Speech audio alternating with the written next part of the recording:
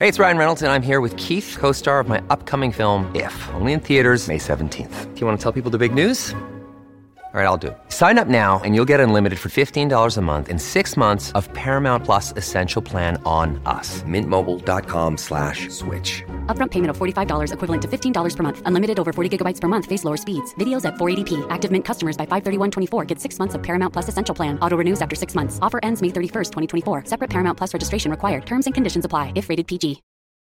Families have a lot going on. Let Ollie help manage the mental load with new cognitive help supplements for everyone 4 and up, like delicious Lolly Focus Pops or Lolly Mellow Pops for kids. And for parents, try 3 new Brainy Chews to help you focus, chill out, or get energized. Find these cognitive health buddies for the whole fam at ollie.com. That's OLLY.com. These statements have not been evaluated by the Food and Drug Administration. This product is not intended to diagnose, treat, cure, or prevent any disease. It's another Q&A edition of Optimal Health Daily, episode 480, and I'm Dr. Neil Malik. Hey there, a very happy Friday to you. Welcome to another Q&A edition of Optimal Health Daily, where I answer your health questions related to fitness, diet and nutrition, and lots more. You send me the questions, and I answer them for you. I'm sure you're eager to hear today's question, so let's jump right in as we optimize your life. I'd love to understand a bit more about post-workout nutrition, whether there's truth behind liquid versus solid post-workouts, the benefits of natural food versus powders, and overall timing for workouts. How long after a workout should I be ingesting post-workout nutrition? Thank you for your question, caller. Working out and proper nutrition, they go together like peanut butter and, well, not jelly, but something more nutritious. They go together like peanut butter and banana, let's say. So what should you eat after a workout to help maximize your gains? Of course, protein is important. This is because our muscles are made up of proteins. Now, I will use my psychic abilities and go out on a limb by saying chances are you're probably already consuming enough protein each day. How could I possibly know this? This is because there have been a lot of data collected on how much and what types of food populations around the world consume regularly. And what we've learned is that most in the US consume plenty of protein each day. But do we need protein immediately after a workout to help support muscle growth? Is timing really everything? Well, after your workout, especially after strength training, researchers are discovering that consuming 20 grams of leucine-rich protein is often recommended. Leucine-rich proteins can be found in animal products, as well as beans, lentils, nuts, and seeds. So, how much is 20 grams of protein? Well, if we take a 3-ounce chicken breast, that would contain about 27 grams of protein. And 3 ounces isn't all that much. It's about the size of a deck of cards. We've also learned that consuming some carbohydrate after a workout is also beneficial. This is because carbs can help our bodies absorb that leucine-rich protein more efficiently. The American College of Sports Medicine recommends we aim for about 1 gram of carbohydrate per kilogram of body weight after a workout. Now, this does take a little bit of math to figure out, but stick with me, it's not too bad. So let's say you weigh 150 pounds. In order to decide how much carb you need after a workout, you need to convert your weight in pounds to weight in kilograms. To do this, luckily it's really easy, divide your body weight by 2.2. So, using my example, just divide 150 pounds by 2.2. You would do this whatever your body weight is. If you weighed 135 pounds or 110 pounds or 225 pounds, no matter what, just divide that number by 2.2. Plugging into my imaginary calculator here, this means 150 pounds is equivalent to 68.2 kilograms. Now that we know your hypothetical body weight in kilograms, the math is super simple now. Because the American College of Sports Medicine says you need 1 gram of carbohydrate per kilogram of body weight, you actually don't need to do anything else. You actually have your answer. So using our example, we said 150 pounds is equivalent to 68.2 kilograms.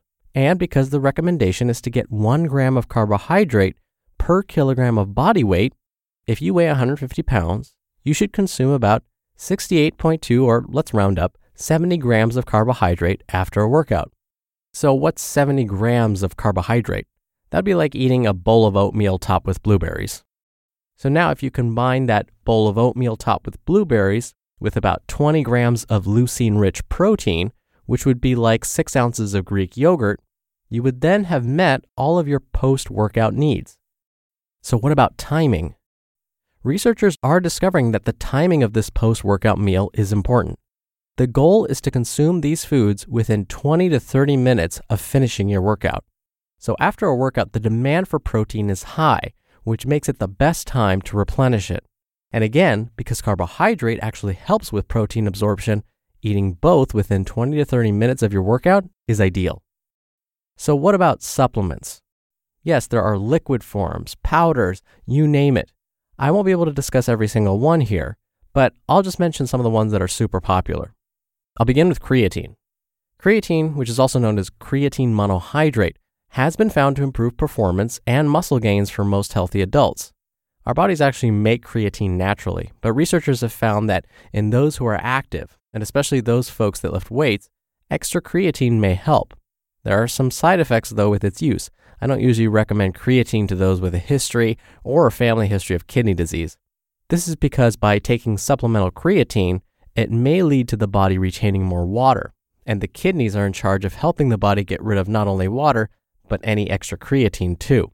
Now, if you do use it, pay attention to the dosing indicated on the packaging. And yes, it is good to cycle on and off creatine, but I can't provide specifics without knowing the dosages. Now, before you run out and buy creatine supplements because you're convinced this is a good idea, I must quote the International Society for Sports Nutrition. Quote, "The same result of improved performance can be achieved with the ingestion of sufficient carbohydrates and high biological value protein." End quote.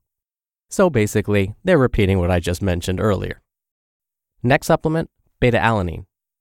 This is also a protein, and one of its main jobs in the body is to reduce lactic acid buildup. Think about the last time you sprinted really hard. Did the muscles in your legs start to burn? That's caused by the buildup of lactic acid. So our bodies produce lactic acid normally when we perform very high-intensity movements. Most of us can't wait to stop and take a rest when we feel our muscles burn like that. So the thinking is, by supplementing with beta-alanine, you'll get less of this lactic acid buildup, meaning your muscles won't feel like they're on fire, which will allow you to work out at these high intensities for longer. Unfortunately, there's conflicting evidence whether this actually works.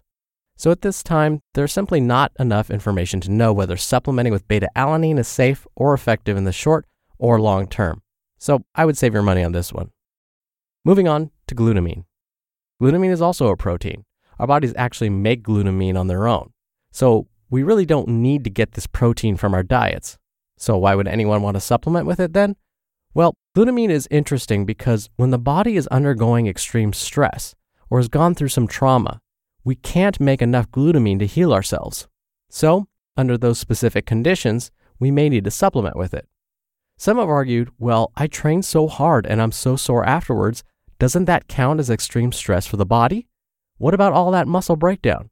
Doesn't that count as trauma? Well, technically, sure.